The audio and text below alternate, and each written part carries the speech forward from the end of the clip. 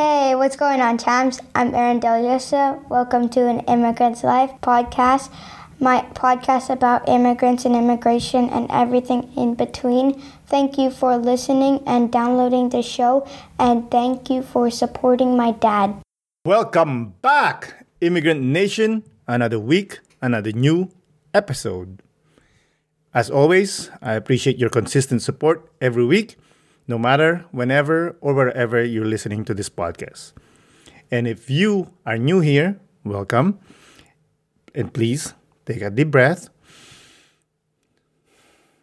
chill, and as we delve in another story of an amazing immigrant. But before that, please let me remind you that if you have not officially joined the Immigrant Nation, you can go ahead and click the subscribe button wherever you're listening to this podcast. And another way to be part of our community is by visiting and following our social media accounts. Our handle is An Immigrant's Life. There you can see pictures, audio reels, and other cool stuff, I guess.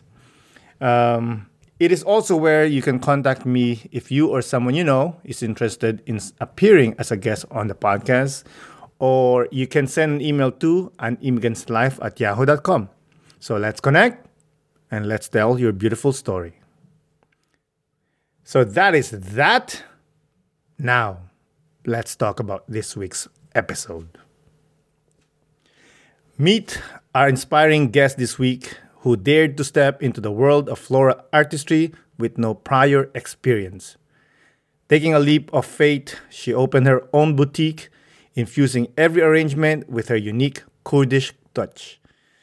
Join us as she shares her journey of embracing risk, discovering her passion, and blossoming a vibrant tribute to culture through petals and colors. Beautiful words, but let's not waste more time. Without further ado, let's get into the show. Isa, dalawa, tatlo. Today's guest is a floral interior designer. She arranges flowers to beautify spaces, yet they fall short of her own beauty. Everyone, please welcome Berivan Altun.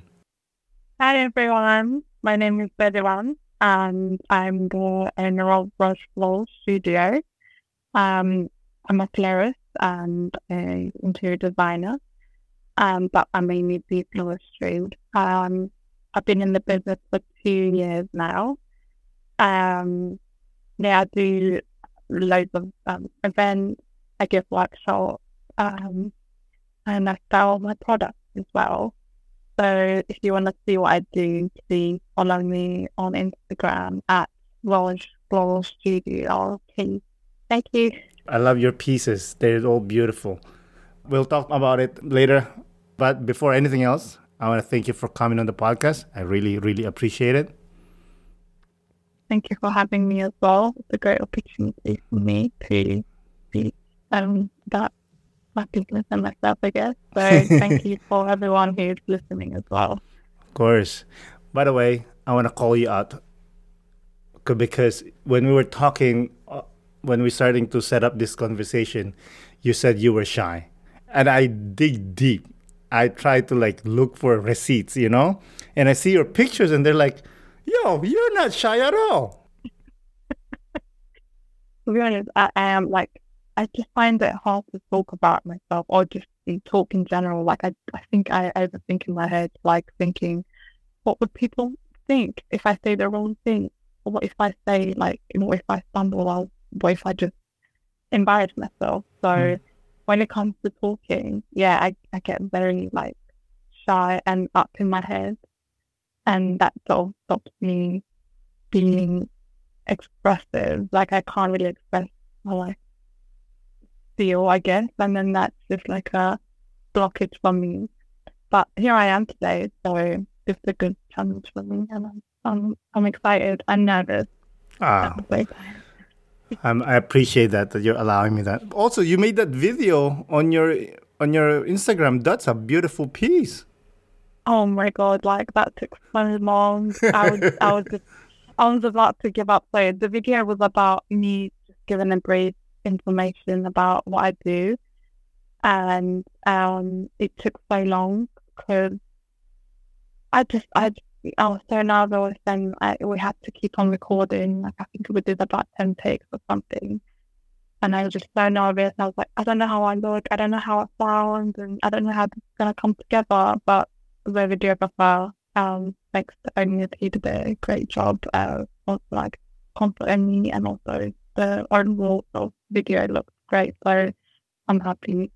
But yeah, that took so long. Like, I know it looks like I'm confident and I'm speaking of myself so well, but it was like on the inside, I was just dying. Like, oh God. I know. But no one like that. No, I completely understand that. I remember when I have to record this short video for the award that I won last year, and it was like a minute video. Dude, I was like, for a whole night, I'm like speaking and I keep on messing it up, Plus, there's a time limit, like it's a minute, And my wife's like on the side, she's doing like, you're too long, you're not saying it right, or what. I was like, dude, stop saying that. I don't even know what to say already.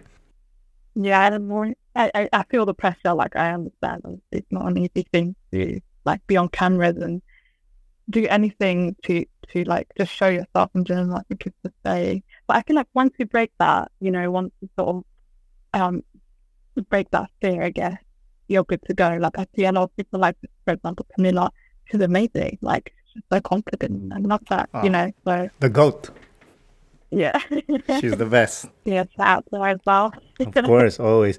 By the way, you said that you're not confident in front of the camera. I saw you did a fundraising for the earthquake in Turkey a few years ago, and you were in the camera. You're like killing it, girl. Again, like I was like, what am I thinking of? It was a bit off guard. They were just asking questions, and I was not prepared, and I didn't know they were going to be there as well. I think they came from Getty Images, I think. Yes. Yeah, we did a small interview with them. So nice. I didn't even know what I said half of the time. When it was over, I was like shaking. I think that was one of my first sort of being in front of a camera about my business. It was, I didn't even listen. Like I didn't even hear what, like they sent me the videos afterwards. I did not check them out. I can't hear myself because I know if I listen, I'm just gonna cringe and I didn't listen at the end of it. See, you're such. What I don't understand is like you take these beautiful photos of yourself in, provocative poses and provocative clothing. Like, people see this thing, that. Like, what's the difference? I don't understand. But they don't hear me. They don't hear my voice. They don't. I also think like, obviously being an immigrant, like I just felt like I have an accent, and I tried so hard to get rid of it. Like I studied a lot, just to be able to speak proper English and stuff. But I still feel like I have that thing, like the accent in me, and I feel like people are just judging me. I don't know why I feel that way. I think that's just like look-wise, I'm confident. Like I can, it's fine. But when I start to speak, it's just like no. What are you talking about? I don't understand you. You're not making it. I love your accent. It's beautiful. And whatever that let's say there's a word that you're gonna say in that accent's gonna come out. Don't think of it as an accent. Think of it as a spice. That's your spice. True. That's a good way of thinking. I was the same thing when I moved here. I talk about this in ad nauseum, but quickly, like when I moved here, I had an accent. I tried to get rid of it, and then some of my friends are like, "Yo, what are you doing? Like, you don't talk like this. You're speaking weird." And I'm like, "Oh yeah, I can still speak quote unquote the Canadian way, but I always have these words that I'm like when I'm hitting that, I'm putting extra spice on that. I promise you that, Yeah, there's always these words that even for me, I'm like, I can't pronounce. It's just how it's gonna come out. So I think that's just that, like the confidence is there in terms of like the looks, I guess, the appearance, but just verbally, I'm not as confident. I don't know. I still don't understand you. You don't make sense because you have this beautiful accent. You speak well. Thank you. Speaking of accent and spice, I know you're Kurdish. Yeah. Let's talk about that. Like, were you born in Kurdistan or which part? I was born and raised in Turkey. Mm. I came to London when I was 13 years old. And yeah, my background is Kurdish. So there's a big community in Turkey. And there's a big Kurdish community in Turkey as well. I think it's 20%, if I'm not wrong. Yeah, Kurdish people live along Turkey. So my parents was one of them. And yeah, we decided to move to London because a lot of my family is in London. So my parents thought it would be a better opportunity, like in terms of education for my sister, because I did like struggle a lot when I was at school because of my name. Like there were a couple of teachers that was like picking on me for my name and for my background. Why? And you can see that because, I don't know, like there's always a conflict between Turkish and Kurdish people. Like I don't think it's as bad as it is now. I don't know because I haven't been to Turkey for a long time. But the city I was in was I guess because my name is really obvious. Like it just gives out that I'm Kurdish.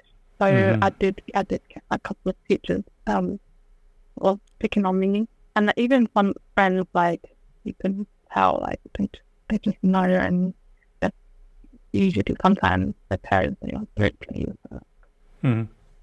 How did your family end up in Turkey, and why? It's a long story. I don't really know exactly, but it's coming from like my grandparents. So yeah, it would been living in Turkey for hundreds of years, I think. So it's a long story. Yeah. I know there is like kind of like a part of Kurdistan is under Iraq, and then a part of it is Iran. Is there a prejudice between the two groups that's from Iraq and from Iran, kind of?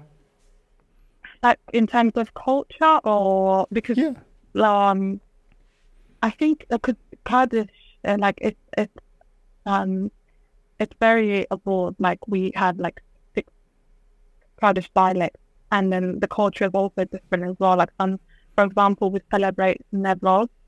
It's the spring celebration. Yeah. And for example, Persians celebrate it differently than people in Iran.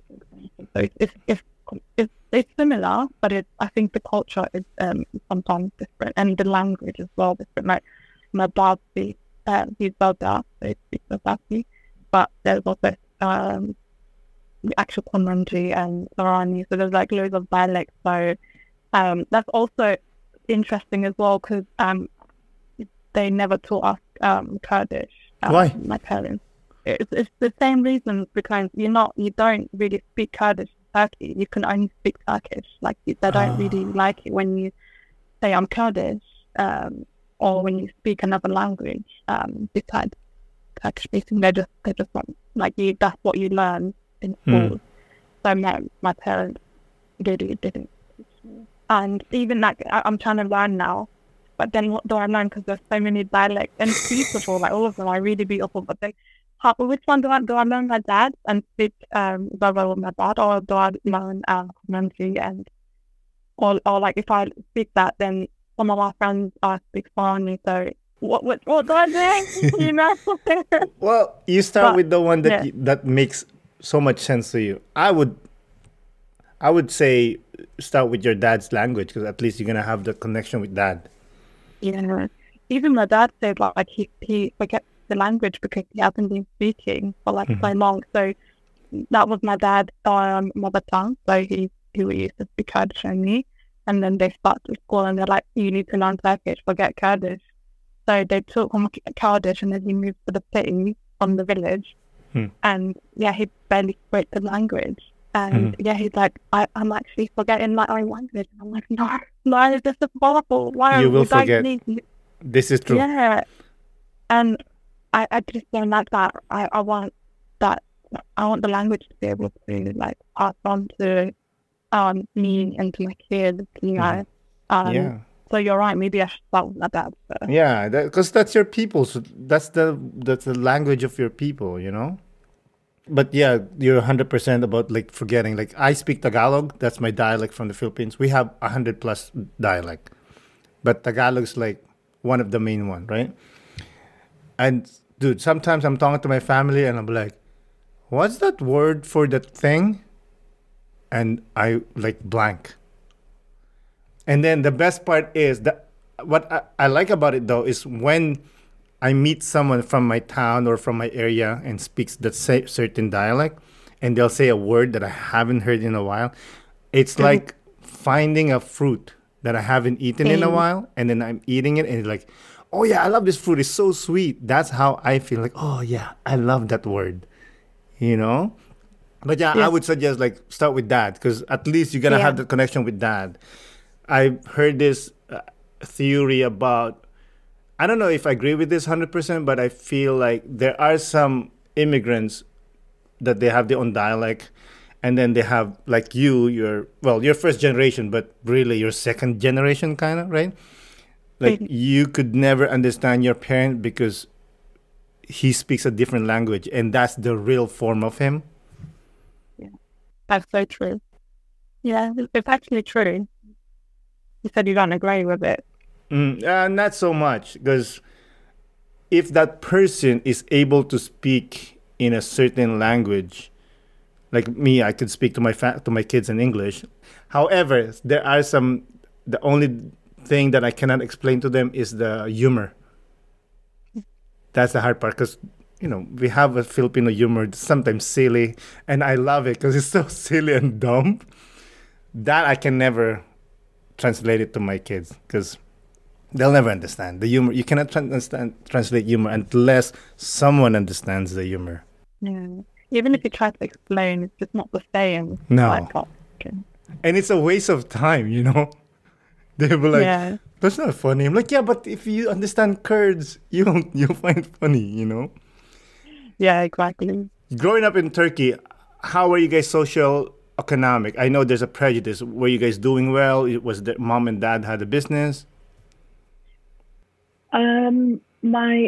My dad's job got bankrupt, Bro. and so yeah, I think that's also another reason because he didn't have a job and it was difficult for him to get a job. And my mum was she was working at a hospital doing like a receptionist sort of thing, in a really well established hospital.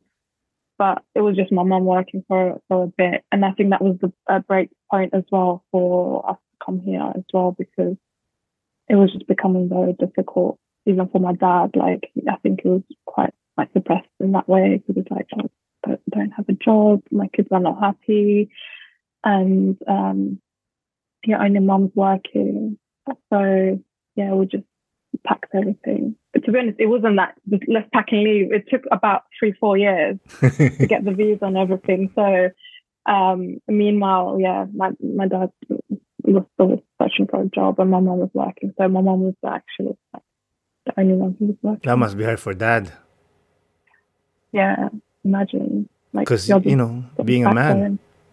Yeah, exactly. You're literally the backbone of the house and Yeah. you feel like you're not enough, you're not working, you're not contributing to the family, so you must felt like that. Mm. But yeah, so they were like, okay, let's just, save our kids, save ourselves, and go to London. Shout out to mom, by the way. Like carrying the weight, You're like, Yeah. yo, get on my shoulder. We're going to promised land. Yeah, literally. Yeah, she's usually she's more of the main character, I guess. Like my dad is usually calm and laid back, and my mum is the one who makes the decisions in the house, and she will say yes or no. Even now? Even now. Yeah. That's funny. You moved when you were 14. You're like pre-teen, man. You're trying to find your way. You're trying to find yourself. And then here we are, new world, new things. How was that? Yeah, it was actually really difficult because yeah, like I'm aware of everything. I'm self-conscious about myself, and I know I'm growing up, and I have my friends now and everything. And you live in your hometown, you live in your house, everything that had value, like sentimental value to you. You leave everything, and then you come to this like foreign country, and you don't know anything. Bear in mind, my mum couldn't come to the UK, so we came here with my dad and my sister, three Bro. of us. And then, yeah, there was a complication with her visa, so it took 5 years for her to come. So we didn't grow up with my mum basically for 5 years. 5 years, So no it was mom. really difficult. Yeah, Holy like literally, garbage. it was so bad. And yeah, you're just becoming a teenager now, and the most important person you need is your mom. You want to be able to talk about things. Hmm. Yeah, luckily we had like my aunties. I have two aunties, and they took care of us, which I'm really grateful for. But it's not the same because yeah, the first couple of years I struggled like really bad because I don't know the language, and I'm going to the school. I started in year 8, but it's just I don't know anything. I just sit there and I just want to cry. Like I don't know what's going on. It's just all like so all new to me, and I'm trying to understand like everything. It's so difficult because I started in year 8, and my sister was in year 6, so she was in a primary school and I was in secondary school, so we were in different schools as well. So I didn't even have her to sort of have a support with me. It was like it took so long for me to be able to adjust and make friends. And obviously, like when you're a kid, as mean kids, like you get bullied as well for not being able to speak the language, or when you start to speak and learn, they pick on you again because you can't say the word correctly or you don't make sense. So I was like, again, really shy and quiet, really like introvert. I didn't speak at all for a year. I remember like on my breaks, like when we had lunch breaks and stuff, I used to just go to the toilet and just sit there. Like I know it was really difficult. It was bad. You just sit in the It was toilet the getting whole really time? depressing. Huh? You sit in the toilet the whole time because you don't want to chill with nobody? Yeah, because I didn't have anyone. Because it's difficult. Like, who do I speak to? Who do I talk to? Where do I go? So I just thought it would just be safest if I just go to the toilet and just sit there, be on my own. And it was so sad. I know it was like really sad. So Now, yeah, I've done that for months like that. 4 months, isn't that like a week or two? No, until I got used to it, and then yeah, Then you start having friends. yeah. Okay, this is a good question for that. If you can turn back time and see that little girl sitting on the toilet by herself, what would you tell her? I would just make sure that everything is going to be fine. Everything is going to be worth it. So I would just say, hang on there, you little one, and just be patient. And yeah, I'll just give her a little hug and I'll tell her to make sure that it's all going to work out. It's all going to be worth it. So that's what I'll say. Yeah, that's beautiful. I know, like, being a kid, that's all you want. You just want someone to tell you, everything's going to be okay, dude. Don't worry about it. Everything's going to be okay. Of course, your situation's so different because, you don't have a friend. You don't understand what's happening. Mom's not even there. I'm pretty sure dad's working hard. Yeah. Thankfully, you have family there. My God, man. Hey, props to you, man. How about your sister? When you guys get home, do you guys talk about like what happened, how you guys coping, or it was just like, dude, I have my own shit. You deal with your own shit. To be honest, like my sister was living with my other auntie because like my auntie's kids were going to the same primary school. So I didn't even get to see my sister. So I was staying with my other auntie because my school was closer to her house. So I wasn't even like I was not even in contact with my dad properly. It was just like he used to come on the weekends and take us out, and like he was the most supportive dad. He still was the most supportive dad ever. Like he would make sure we laugh, we cheer up, he would just like play with us and trying to make us laugh and give some energy to us. But no, I wasn't having anything. I wasn't having like any at all. I was like, no, I want my mom. No, for a while it was like, I think like I'm the oldest and I'm more emotional, and I'm more like, I'm more of a, I'm the immature one, I guess. And my sister's more like, she's more mature. And she will tell me off. She'll be like, stop acting like a kid. Get your things together. Yeah, because you're an artist. That's what artists are. Very emotional. Yeah, like that's how it is. We're very in tune to this emotion, and we focus on emotion. And of course, it's a curse and a gift, because that emotion and that's being in touch with I guess the supernatural allows us to create beautiful things. However, it also brings that, the dark side. Yeah. But to be honest, you do need that dark side, even as an artist. I think you need that dark side to be able to express and to be able to create. I think like that's how I see it. That's how I feel it. Like, yeah, I think we need that. 100%. Like, I used to write a lot, and I always say that I'm very prolific when it's winter and I'm sad, and I'm like, I write beautiful stuff. Yeah. I think I feel the same as well. I studied art in college, and like if I'm in a bad mood, I make the most like beautiful pieces. Just like get angry and get aggressive, and it's like, oh, I love this, because I was also doing abstract painting for a while. So it's like, yeah, like it's the way I express myself, like the anger or like whatever I was feeling, is just like onto the paper, and it looks so good. And even my like tutors were like loving it. But when I'm in a happy mood, it's not there. Like I need some sort of like, I need to hang on to something to be able to like express and create. But yeah. Also, I saw that you volunteered in Poland to be an English mentor. What made you think that? How do you know all of this? Don't worry about it, dude. Yeah. Well, thank you for doing your work really well. I appreciate that. You actually know a lot about myself. So yeah, I did. I don't know. I'm just interested in traveling in general. Anyway, so I was looking at schemes that I could do, and then this came out. It was like a. So you you teach English, and everything was paid. It was in a really nice hotel in Poland. And I was like, this is great. I want to be able to teach English, even though I don't speak the language so well. I'm going to do it. But this time you didn't sit in the toilet, right?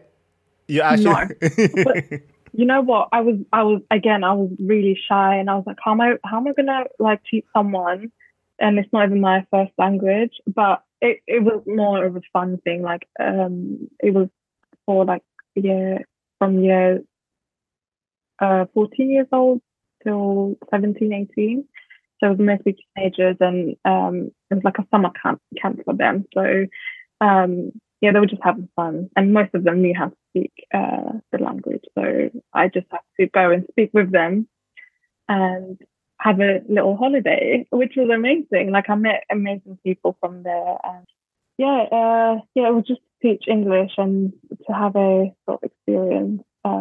And travel, basically. I kind of wanted to do that more, but then COVID hit, and because I was going to actually go Africa for like 3 months, volunteering for like they give you a someone who lives there.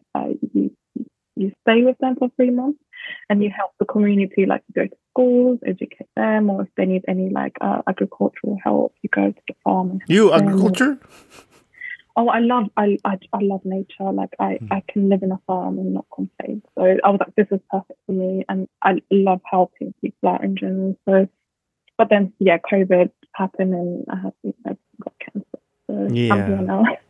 Still in London. You just got stuck in dreary London. Yeah, literally.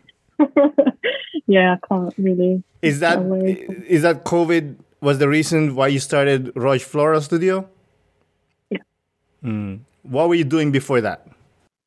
So I was studying. So my plan was to finish uni and then go traveling. So Africa was one go to. Basically, everything was set and like everything was ready.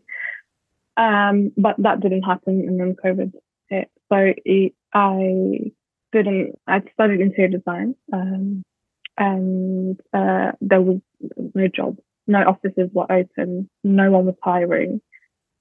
So I was like, what do I do? What do I do? What do I do? I just decided to open my own business. I was working. I did like a small work for this event company, which they were doing like weddings and like celebration or like decorational backdrops and stuff for like events.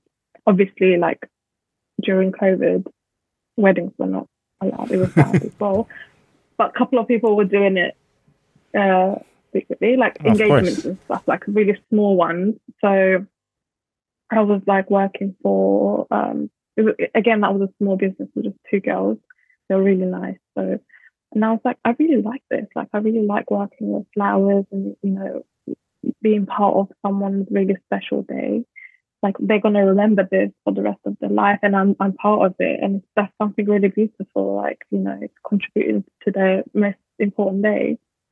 So, yeah, I just thought I'll just ditch interior design and just focus on flowers. And it's something, you know, flowers, it just makes me happy in general. Like, just being around with colors and the smells, it's much better than sitting on a computer drawing up a plan for like hours and hours. I was like, this is not for me. I can't do this. And I always knew that I wanted to be my own boss. Like, I just knew it from the beginning. I can't work for someone else. I'd rather have no money, but at least work for myself rather than be a slave for someone else, because they make money and I get the least when I do the most. And I hate that. I just hate that system. So I just thought, I'll make my own. Well said. True businesswoman, eh? But, I don't know. By the way, interior design, how did you sell that to mom? That you're going to do interior designing? To be honest, they were okay because, like, I literally, my GCSEs, I picked art. For college, I picked art as well. I wanted to do architecture actually, but then I realized it's 7 years. I'm like, I'm not doing 7 years of this.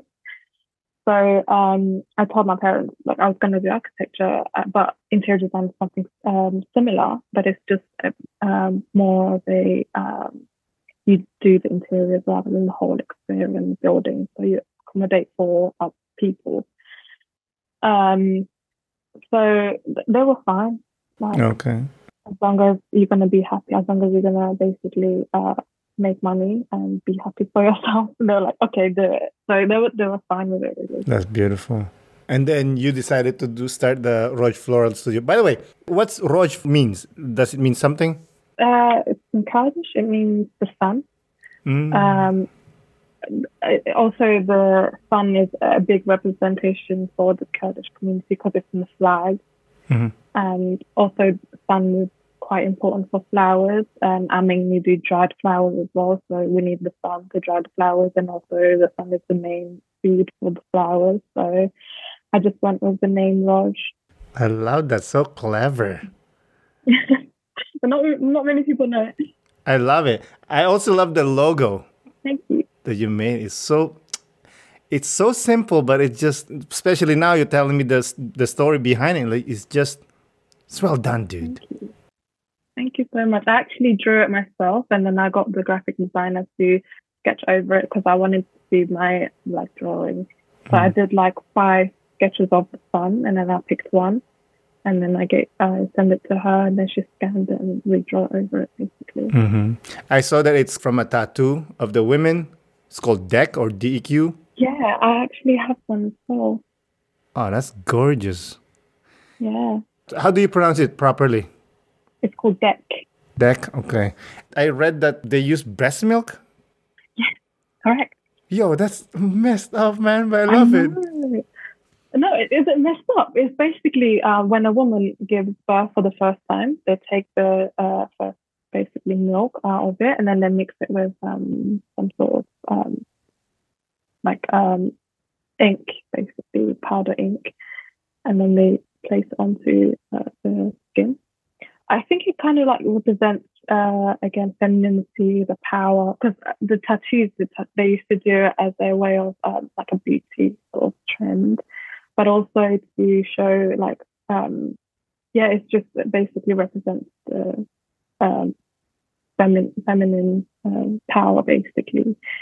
So yeah, I find it so interesting that they use the mother's milk. I actually want to get the original one. I want to go to Turkey. I think they do it in Van, one of the cities.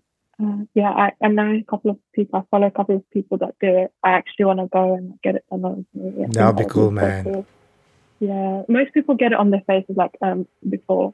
I actually do. I used to draw like the tattoos on my face just to draw it, and I wanted a tattoo of it, but I'm like, it's on my face, it's gonna be there for a long time. Do I actually want to like see it every day? Like I don't think I was prepared for it, even though I still want it, but I was like, I'll just keep on drawing it, just because if I get bored or if anything happens, I'd just rather not. That's your face, dude. There's no t-shirt for your face. Yeah, I actually went to the tattoo shop to get it on my face, and then I called my sister. I'm like, look, I'm getting a tattoo, and she's like, you're not going to get a job. If you're planning to get a job with this face, like, forget it. So I was like, okay, let me get it on my wrist then. So I just ended up having them. But now you don't have a job, but you have a business of your own. Exactly. So now I can get it, Now I guess it's... But then I know your sister's going to say, like, well, some people might say they won't work with you because you have a tattoo on your face. I don't know. I think my mom will be like, get out the house. Mom's going to kill you. I did not 100%. Sacrifice myself for you to have a tattoo on your face. On your face? Yeah, no, I think it will be too much for her. So I wouldn't want to. How about men? Do they have tattoos too, or only for women? Yeah. It was rare for men, but they did have used to get tattoos as well, but it was more for females. Where did you learn how to decorate the flowers? Like everyone can put flowers together, but you do it like the extra oomph, Do you think? Oh, that makes me happy. Thank you. Just self-taught, really. I'm not a person to actually sit down and watch even videos to learn stuff as well. Because I'm dyslexic and I've got ADHD, so I can't sit down and learn. So I literally just taught myself without any knowledge. That's literally how I don't know. I guess I have the eye for it too. Because again, I think having the art and design background helps me to sort of be a bit more different and have that uniqueness, I guess.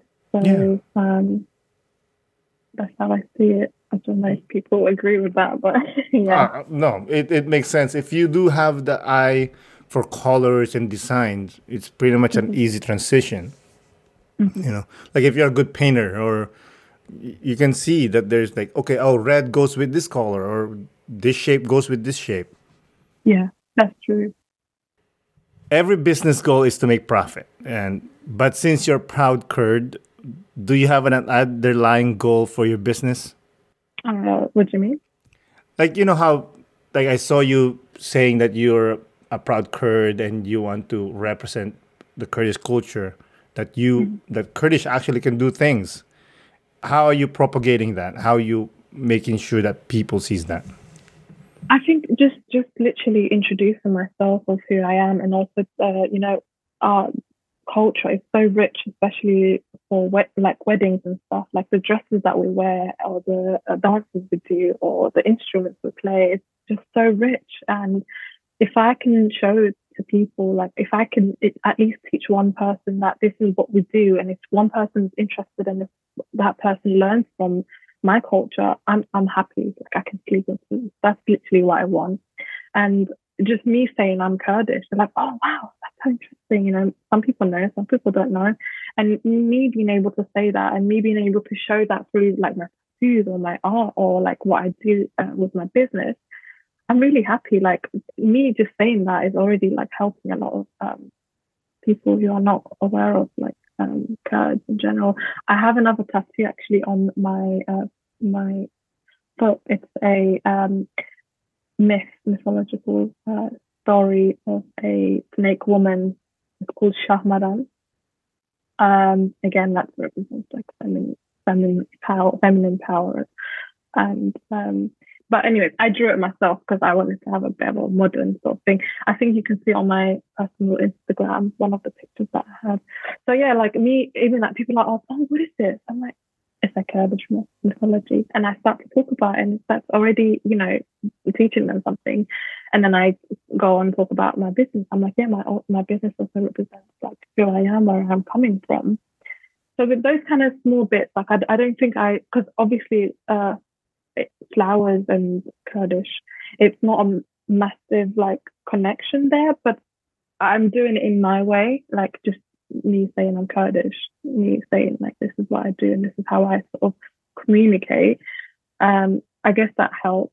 It's not a massive like thing to connect, but if I can do it even tiny bit, I'm proud basically. Mm-hmm. Have you always been proud Kurdish though? Yeah.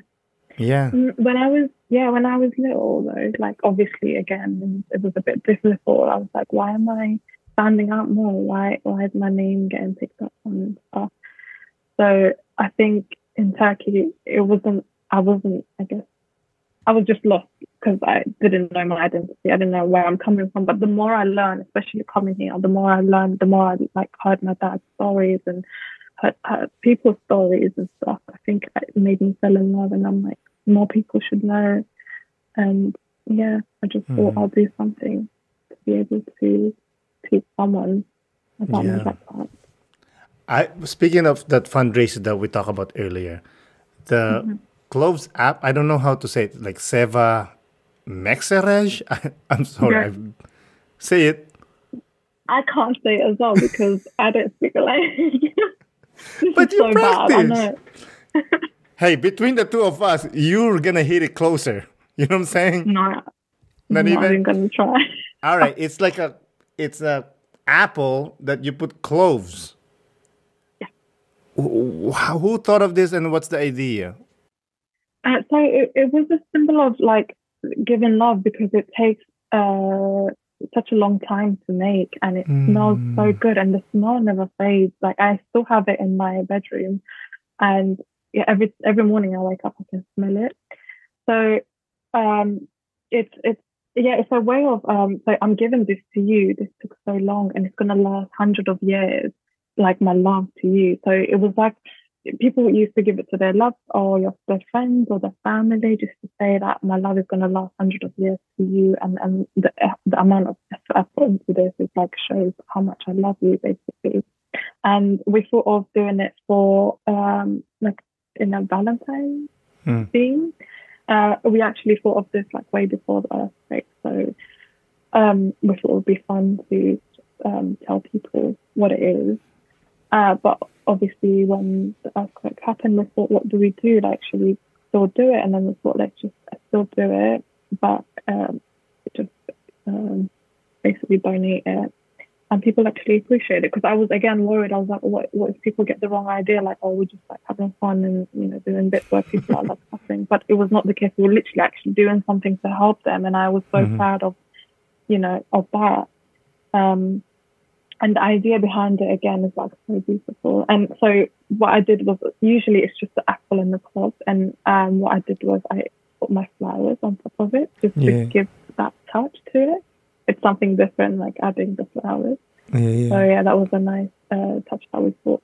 Yeah, I love that you say that it takes a long time to cover it with the clove. I'm like, yo, girl, I love you, and that's enough. I'm not doing the cloves, okay?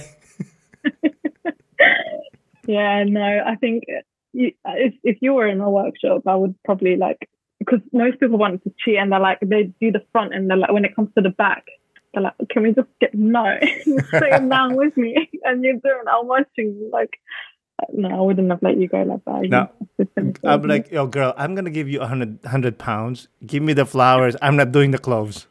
No, but there's something really nice about when you put effort into this and when you think about the person that you're going to give it to, it's just like it makes the whole experience nicer, and you feel more happier. You're like, oh my God, I'm putting so much effort into this, and I'm going to give it to that person. And the expression or the emotions that they're going to get from what I made is like incredible. So it's worth seeing. So stop being lazy. Hey, she better be appreciated, man. It takes a while to put the stupid clothes, man. Yeah, I think we were there about 3 hours, if I'm not wrong, maybe more. 3 hours for the apple? Yeah, if I'm not wrong, I don't remember now. But I felt like it was 3 hours. I was just there, like walking around and make sure everyone was happy. But everyone loved it because everyone was just chatting, everyone was just connecting really nicely. They were like, you know, Kurdish people, Turkish people, like other ethnicities, which was like so incredible. So yeah, it was actually amazing. Yeah, I love that. How did you come up with the floral workshop idea? My studio is in Hackney Wick, and they were giving workshops regularly. So they used to have a clay workshop and sip paint and like other loads of workshops basically. I'm like, this is quite fun. Like, I like teaching anyway. I like to be able to teach someone. So I'm like, what can I do? I was looking at ideas to be able to teach them, because there are like fresh flower bouquet arrangement workshops and stuff like that, but I didn't want to do that.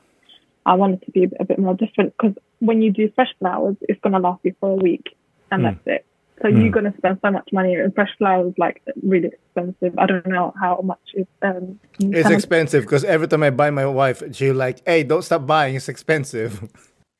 yeah, even here it's really expensive. So I'm like, it's not worth for someone to spend so much money on learning how to make a bouquet, which is going to die in a week. So I thought dried flowers is going to last forever if you take care of it well. So I was like, let me combine that.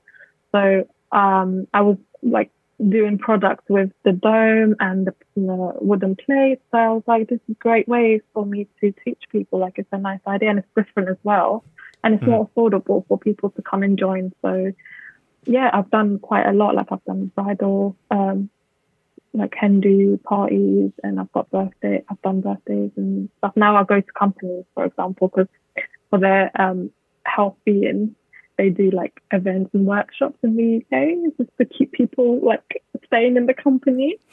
So give them money. Yeah, that's how it's gonna stay. True. Just give them more money and they'll be happy. But yeah, I think like that's something that it's been going around for a bit. So I contacted a couple of companies, and they were happy to like take me in for a workshop. So now I go to like companies and give them workshops. So it's interesting. I love it. I love that idea. Like you said earlier, that you know, they're conversing, getting to know each other more while they're creating this beautiful artwork. By the way, how do you dry the flower? Do you use chemical or just natural? Natural. So when I do like wedding bouquets, I try to be sustainable. But everything I have, every flower or every sort of thing I get, try to reuse it. So when I get fresh flowers, like fresh flower order for a wedding, the bouquet, any leftovers, I just hang them upside down. I've got in my studio, I've got a ceiling. I made like an installation on my ceiling. I just hang them on the ceiling upside down, and they just dry up, and then I use them for my workshop. So yeah, that's how it is. Sometimes I buy them from a supplier. Some of the colors are more distinct, and like they get bleached and then they get dyed. So I don't want to do the process with that. So I just buy them from a supplier. But mainly my flowers are like dried by me, with the leftover flowers. Or sometimes I just like go to people's gardens and get their flowers. So in your studio, do you sell flowers there? Can people come and buy flowers? Yeah. So I've got like 2 floors in my studio. The bottom floor is the shop, which I don't usually like open it up. So I've got curtains to like let people in and show them what I do. But I don't do that again because I think I feel a bit shy and like, I don't know, I just do my own thing. Yeah, I don't really open my curtains, and people don't even know when like I'm there. Like when I open the curtains, especially like summertime, yeah, like I was like, oh, I'm feeling this. Let me just open it up and like let people in and see what kind of reactions I get. And people are like, oh my god, this is the album so like, interesting. It's like a heaven, and people, like they love it. And yeah, I actually sold a couple of stuff by just opening the curtain, but I don't like. I actually sell stuff in there, but no one knows that I'm there. So yeah, I just feel a bit more like that's my private space, like it's my studio. That's what I make. I don't know if I should actually like open up fully, but I actually don't mind. Like yeah, when I feel like it, it's a massive building in my studio. So we've got a little bar. So I put up dry flowers in front of the bar as well. So I can sell. Very impressive. What do you do with the flowers that didn't get by that day? Do you just dry them? So I don't sell fresh flowers on the shop or in my studio, basically, because of the same reason that I don't want anything to go to waste. So if someone wants a fresh flower order from me, they would have to order it like the week before for me to make it, so that I don't waste anything, basically, because it costs a lot and I don't want to sort of put anything to waste. So even that's the case, I mean, I can still dry it up and stuff, but I don't want to risk fresh flowers. So I just buy them when I get orders, basically. Okay.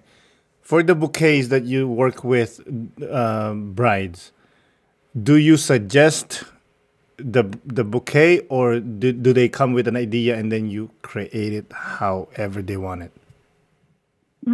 I usually let them choose because everyone knows what they want, sort of, unless they're completely lost. But even then, they have some ideas of the colors and the shapes, so I just help them. But they usually have an idea of what they want based on what I created before, or they just go on Pinterest and show me, can you make this? So I say yes or no. Because sometimes some flowers are seasonal, so I can't really create something that's not in season. It's just going to cost them a lot, and it's not really possible.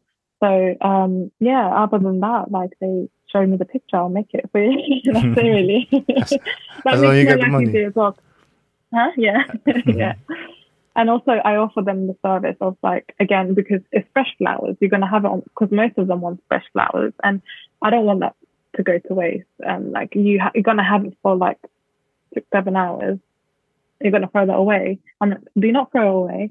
Give it to me. I'm going to dry it, and then I'm going to put it in a dome for you, and you're going to put it in your house, and you're going to keep the memories of your wedding day forever, basically, in the corner of your house. So that's something I offer as a package as well, and they get a discount from it, which they love as well. Like they're like, oh, this is such a good idea. I want this. So yeah. It's a great idea, and especially when you're getting into a fight with your husband, you can pick it up and throw it at him. Do not do that, please. I'm joking. Yeah, and then they message me, they're like, sorry, I just threw this at my husband's head. Can you make another one? Okay. Yeah, that would be interesting. You kind of mentioned this just now. What if the bride or a client wants a flower that is very specific, like it's from their country or it's from their culture? What do? Do you find a way, or you're like, yo, that's not going to happen?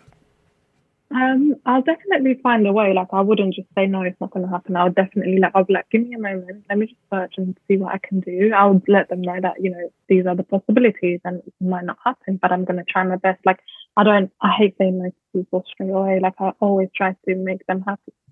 So I would definitely, look out, see what I can do.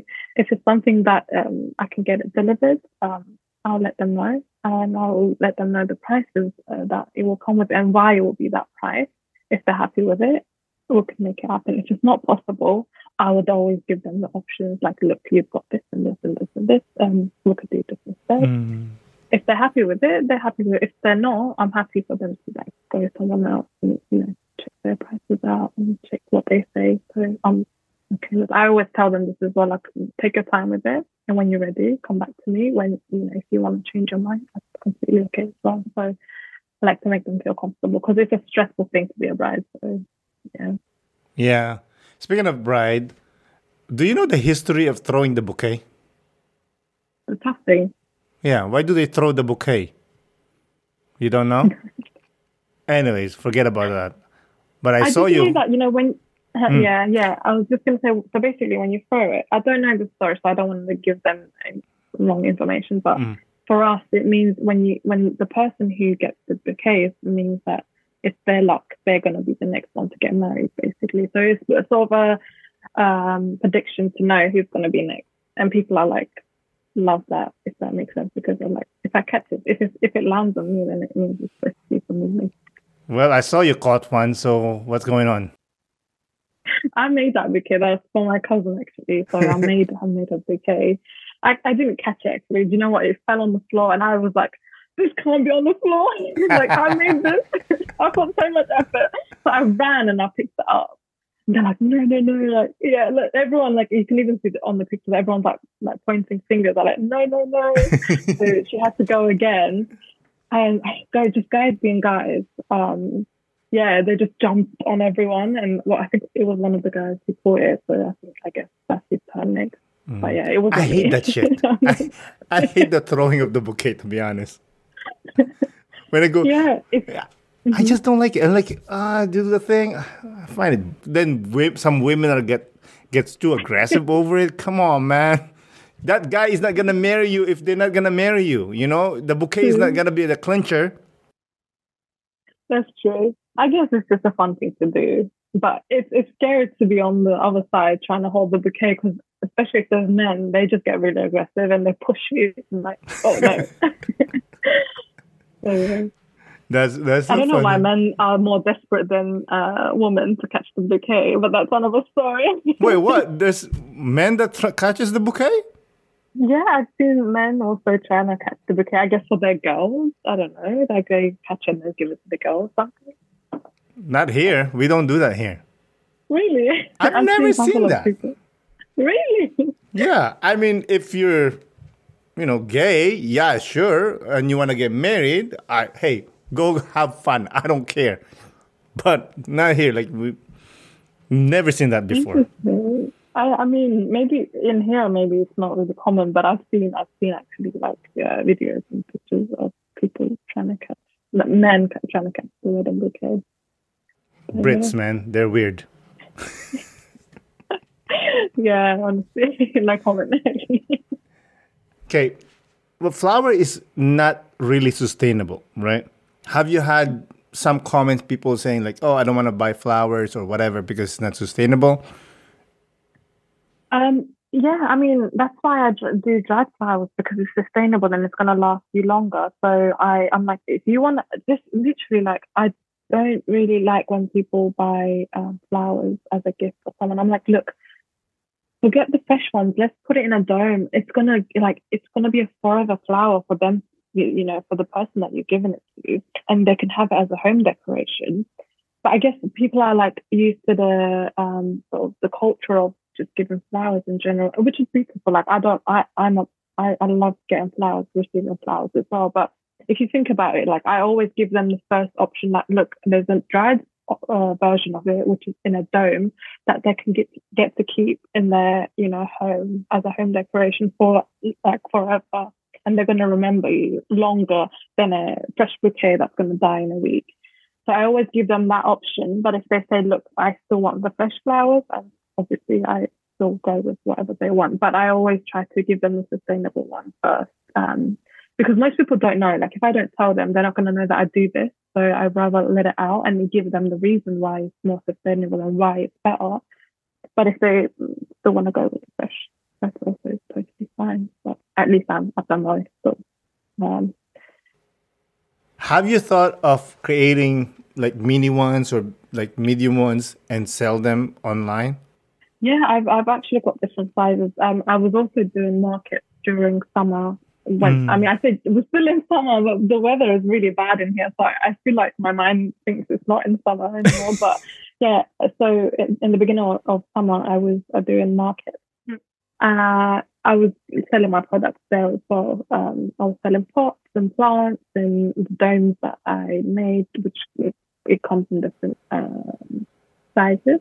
So yeah, I don't sell them online like Etsy or online or on my own website. I don't know why. I feel like it's just my brain is not ready. Like I feel like it feels so long to open an Etsy account and trying to work out what it is and trying to work out the postage, the packaging, and this and that. And I don't know. My brain is not letting me to pick that option, like online option. I feel like I need someone to do it for me, and then I'll just make the product. So yeah, I'm not selling on online, but yeah, I've done markets and I sell it on my Instagram page, basically. Spoken like a true artist. Like you like creating art. You don't want the business part, like the hard part. Yeah, because I genuinely like don't understand business in general. Like I can create whatever you want, but when it comes to running the actual business of the finance bit or doing the Instagram or doing like online orders and like paperwork, you know, like I don't know anything. It's like nothing. I'm just learning as I go. So yeah, it's not fun. It takes time. I think we're there. Yeah. It's been such a pleasure having a conversation with you. Before we close out, do you have any last remark? I just want to say to everyone that they should follow their dreams and they should take the risk, because we're only going to live once. And if they have an aim or a purpose in life, they shouldn't wait for any sort of time like, I'll do it next year, I'll do it when I'm this age, or I'll do it when this time comes. They should do it when they need to, like when they feel like they're ready for it. They should just go for it. And being happier is more important than like being rich to me. So I feel like just follow your dreams and take the risk. I love that. Beautiful. Well said. Before we close out, if you want to say your Instagram account again and whatever else, go take your time. Okay. Yeah. Also, if you want to follow me and support me again, you can follow my Instagram at Raj Floral Studios. And if you have any questions or if you want to ask me anything, you can DM me on Instagram. I'm happy to help. It doesn't even have to be about flowers. It could be anything really. Like if you want any sort of like opinions on like how to run your own business or how to sort of start up a business, or just how to gain confidence. Not that I am, but in business, I'm happy to help. I'm happy to sort of give the support that they need to. Or if someone's just looking for a friend in general, like just if you're bored, message me. I'm happy to help everyone. And thank you so much for having me today. It's been a pleasure, and it was so nice meeting you. Yes. For sure. Again, Berivan, thank you for coming on the podcast. I really do appreciate it. Thank you so much as well. Have a good night. You too. Bye-bye. Bye. Thank you again, Berivan, for coming on the podcast. I really do appreciate it. Thank you, listeners, for listening. This is Aaron Deliosa for An Immigrant's Life. I'll see you guys later.